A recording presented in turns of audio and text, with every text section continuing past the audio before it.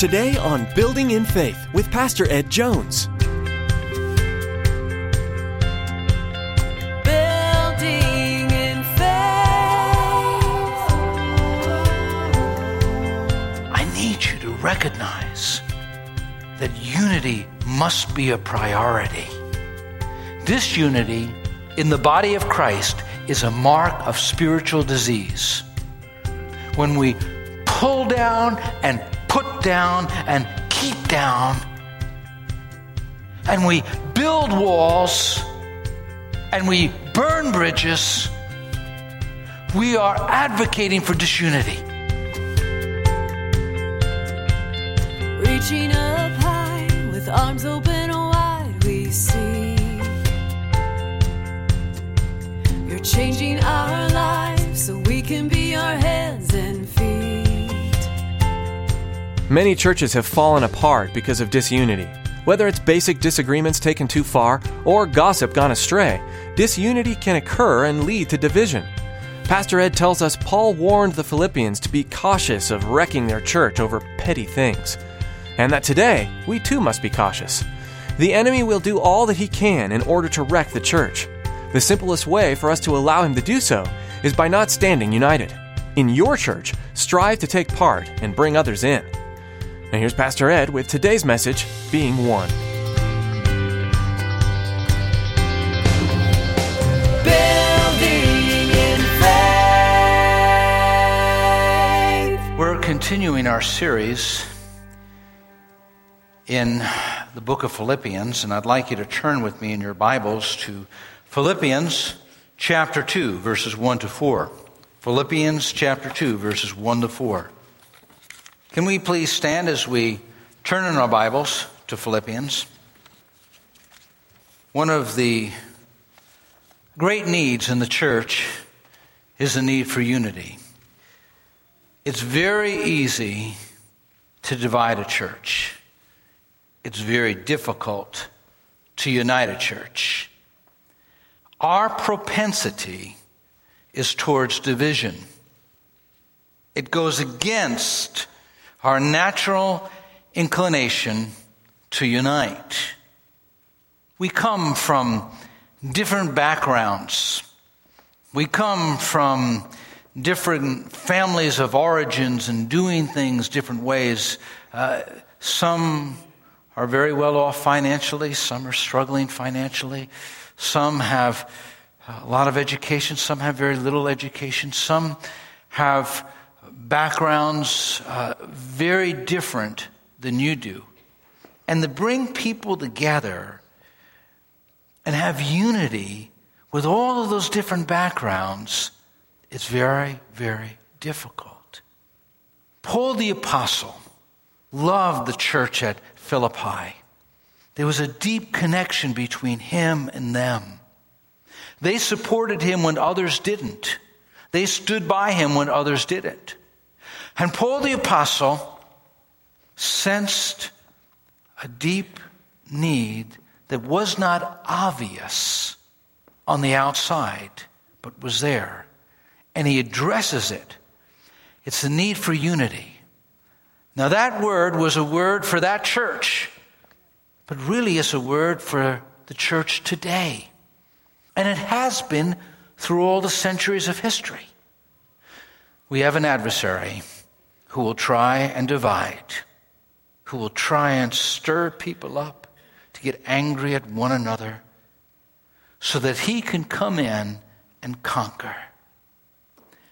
Philippians chapter 2, verses 1 to 4. If you have any encouragement from being united with Christ, if any comfort from his love, if any fellowship with the Spirit, if any tenderness and compassion, then make my joy complete by being like-minded, having the same love, being one in spirit and purpose. Do nothing out of selfish ambition or vain conceit. But in humility, consider others better than yourself. Each of you should look not only to your own interest, but also to the interest of others. Let's pray. God, take your word, write it on the tablestone of our hearts, put it into the DNA of our church. Lift us out of self into Christ. Through the power of your name we pray. Amen. Any one of us would love to have our name on the rolls at the church at Philippi. It was a church that was willing to sacrifice, willing to serve, and willing to suffer for Christ. It was a church that was marked by joy and commitment.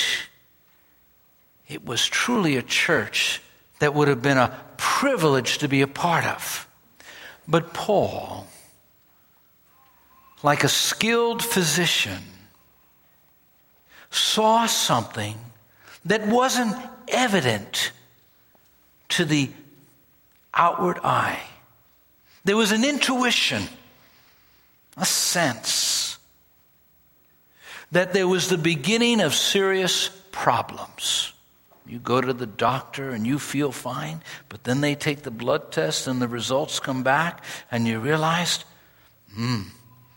there's a problem. And sometimes things aren't obvious, but they're there.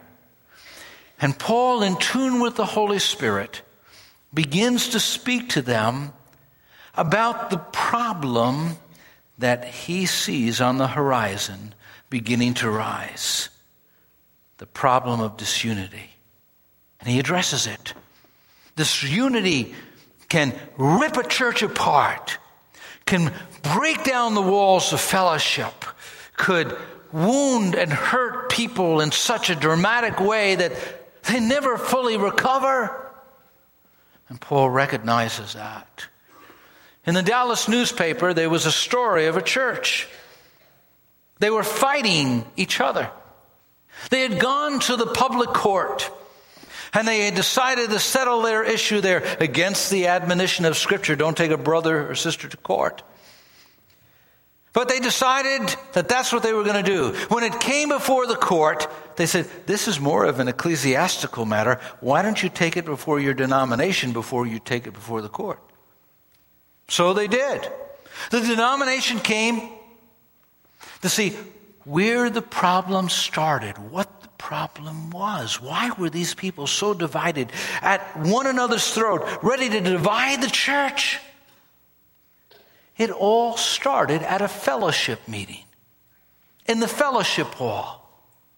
One of the elders sat next to a youth, and they were serving out meals at the fellowship meeting. And the server heaped up a huge portion on that youth's plate. But when it came to the elder, they didn't give him very much. Only a couple of slices of ham. The elder got upset. The moral of the story, be careful those who are in charge of our fellowships. What you serve the deacons and the pastors and the elders. But it all started from that. And they went through with the lawsuit and they wound up dividing the church. Amazing what will divide people. Paul goes on and he gives us now a prescription for avoiding division within the church. In that first verse, in verse 1, he tells us to think about how God relates to us. Think about how God relates to you. If you have any encouragement from being united with Christ, if any comfort from his love, if any fellowship with the Spirit, if any tenderness and compassion, again and again you see 4 times over that if any. It's this clause. What he's doing is he's using it rhetorically. It's not a matter of a question. He's assuming that it is so. It's like this, if this be the case, as it certainly is. If this be the case, as it certainly is. If you've received anything from becoming a part of the family of God, from being brought into the kingdom, being made a child of God, and then he enumerates some of those things we received. The encouragement we have in Christ. If you have any encouragement from being united with Christ, do you remember the way God sent encouragement to you? You were in the crisis. Your world fell apart. Brothers and sisters, the family of God came around and lifted you up right when you needed it. The phone call came at the right time. The letter, the note came at the right time. People you didn't even know. God knows how to encourage us. And he sends encouragement our way. I think of the Old Testament story of King Saul trying to destroy King David. The future king, David, was so discouraged. But his good friend, the son of King Saul, encouraged David. Let me read it to you. 1 Samuel chapter 23. Then Jonathan, son of Saul, left and went to David at Horesh. He encouraged him through God. And the NIV reads, he helped him find strength in God. Remember that person who knelt beside you and helped you find encouragement in God. Remember that person who opened the Bible and shared a scripture with you and said, I have a verse for you. God placed it on my heart. Paul is saying, think back, remember back what God has done for you. Remember his relationship to you. Any encouragement? Well, yeah. And then he goes on, the comforting love we have in Christ. It says, any comfort from his love? Have you ever been in a place where you can't sleep at night and you're overwhelmed with some problem? And God's Spirit just comes and he visits you? Maybe it's a Bible verse that jumps out of the scriptures and it becomes an anchor for you during times of storm. Maybe it's just the Spirit of God who comes to you and you could feel like you're being enfolded in the arms of God, like a father with his son, like a mother with her child. The Holy Spirit speaks comforting words to you. I still remember one of the church services, wasn't here, but a woman came to me. She was going to have a major surgery and she was so fearful. She was going to have a hysterectomy and she worried about dying. And she said, Pastor, I don't want anybody to know. We can't tell anybody in the church. I said, no, I won't say a word. That Sunday morning, a prophecy came forth. Don't be afraid. You will not die. I'm going to be with you. She said, Pastor, did you say anything? No, I didn't say anything.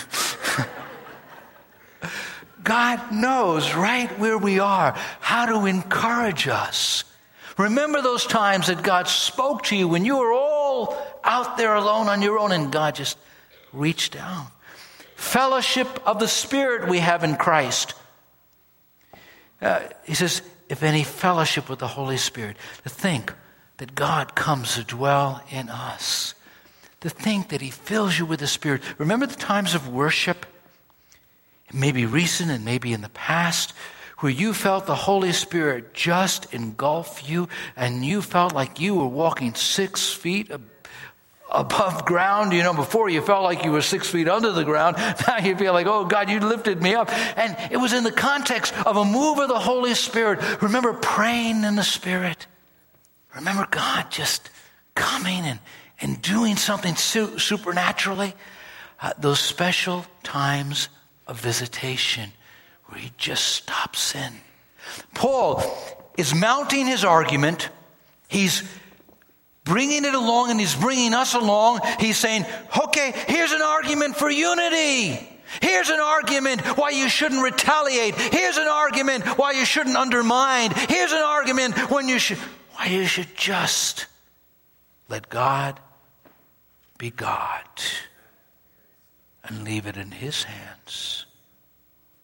Because he's encouraged you. That incredible love that he's comforted you with. I think of 2 Corinthians 2:1, who says, "Grace and peace to you from God our Father and the Lord Jesus Christ. Praise be to the God and Father of our Lord Jesus Christ, the Father of compassion, the God of all comfort, who comforts us in all our troubles, so that we can comfort those in any trouble with the comfort we ourselves receive from Christ." And then he goes, any tenderness, compassion we have in Christ. In the King James, it uses the term bowels. It's an antiquated word. Words change meanings. But what it really means is from the very deep down in the pit of your stomach. Have you felt God just reach out and lift you? Reach out and embrace you with tenderness and mercy. Remember the Mount Everest of your sins that he simply took and he cast it into the deepest sea. Remember when he cast your sins as far as the east is from the west. And what Paul is arguing is, don't make a mountain out of a molehill. Don't be exacting with other people. They're going to pay for that. I'm going to make sure things are made right. Remember what he forgave and just whoosh, washed away. You, what has he done? Well, you don't know what you don't know what he knows. He knows. God, we lay it before you. Oftentimes, we forget that the church is a house. It's a house of unity. The enemy would love to come and divide us. Do you know it's estimated that the American Revolution would have been won in 1 year if all the colonies had united together? But because there was disunity, it took 8 long years of bloodshed. The enemy knows that a church united together has great strength, and he will do everything he can to divide it. And so what Paul the apostle is saying at this moment is he's saying, do everything you can in remembrance of what God has done for you. Reflect it in your relationship with the body of Christ. This should be a house of unity. Why does a husband go out to work? Why does a wife go out to work? To support the family. And when they come into their home, they want to have it as a refuge, a place filled with love and a place where they can find support and strength. And so that's why the husband works as hard or the wife works as hard. When people are battered and beaten and bruised in this world, attacked by the enemy of their soul and attacked by the culture, they want to come into the church and find a place of security. They want to find a place where they could be lifted up. They shouldn't find a war. They shouldn't find people at opposite sides of the aisle fighting with one another. They shouldn't be caught in the crossfires. How many young Christians and older Christians alike? I remember pastoring in central Pennsylvania. It was a church that had gone through a very difficult split years before I had come. And it may have been like a decade before. I still met people that didn't attend church and were broken and bitter and hadn't walked inside of a church since that split. People are wounded by disunity. And Paul the apostle, to a church that he loves, began to feel the pulse. Began to look at the spiritual realm and said, I need you to recognize that unity must be a priority. Disunity in the body of Christ is a mark of spiritual disease. when we pull down and put down and keep down, and we build walls and we burn bridges, we are advocating for disunity. As a church, we must work at unifying. It's not natural to us, but we have to do it. Remember Jesus' prayer in John chapter 17, his high priestly prayer? Before God, he went and he said, Father, I pray that they may be one, as you are in me and I am in you. He prayed for the unity of the church. He knew the enemy would come again and again and again and again to try and disrupt and break. The enemy will try and bring disunity in your home, between husband and wife, between children, in the church, because he's out to destroy. Jesus prayed, they may be one. There should be something mystical, something mysterious, something unexplainable about our unity.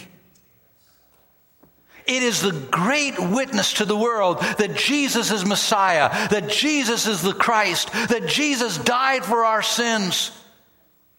One of the great testimonies of the church that Jesus rose from the dead, that he died on the cross, that he ascended to heaven, that the gospel is true, is the unity that you find in the midst of believers. And so he prayed. Paul is praying that we promote unity, and he's telling us to reflect on our relationship with God. Now, he goes on to tell us to work on our heart's attitudes, to work on our attitude. In verses 2 to 3, then make my joy complete by being like-minded, having the same love, being one in spirit and purpose. Do nothing out of selfish ambition or vain conceit, but in humility consider others better than yourself. Notice, what Paul the Apostle begins with is our mindset. In the Greek language, verse 2, it uses mind twice. At the end of verse 2, he talks about our mind, this mindset that we have. There should be a mindset to build unity. There should be a mindset to build bridges. There should be a mindset to build the body of Christ, to bring one another together. Doesn't mean we all agree. Doesn't mean that we all think the same way. You don't do that in a household. You wouldn't do that in the church. You have 1,000 people plus. People are going to think differently. That's normal. We don't want uniformity, we want unity. And they're two different things. I like the way Bill Hybels said it. The mark of community, true biblical unity, is not the absence of conflict, but the presence of a reconciling spirit. Conflict that goes underground poisons the soil and hurts everyone eventually. It really does. You know, I was reading something that I thought was pretty humorous about these two people that meet. And they're both Christians. In a conversation with a person I had recently met, I asked, "Are you a Protestant or a Catholic?" My new acquaintance replied, "A Protestant." I said, "Me too." "What franchise?" He answered, "Baptist." "Me too," I said. "Northern Baptist or Southern Baptist?"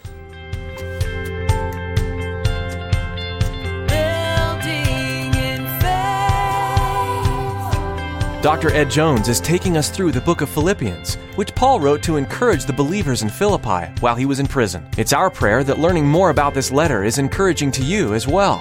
We can all take hope in Paul's words when he said, "And I am sure of this, that he who began a good work in you will bring it to completion at the day of Jesus Christ." How awesome is it to know that every good work Jesus began in us will be completed without fail?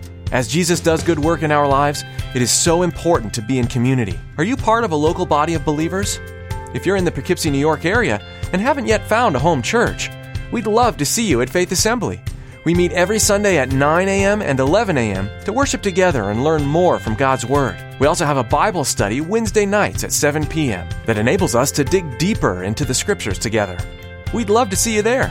For more information, you can call 845-462-5955, or you can find us online at buildinginfaithradio.com. There, you can find directions and service times, as well as additional messages from Pastor Ed. Once again, that number is 845-462-5955. Call us with your prayer requests, because we'd love to be praying for you. Remember to come back for the next edition of Building in Faith Radio to hear more from Pastor Ed on the book of Philippians. Your word restores.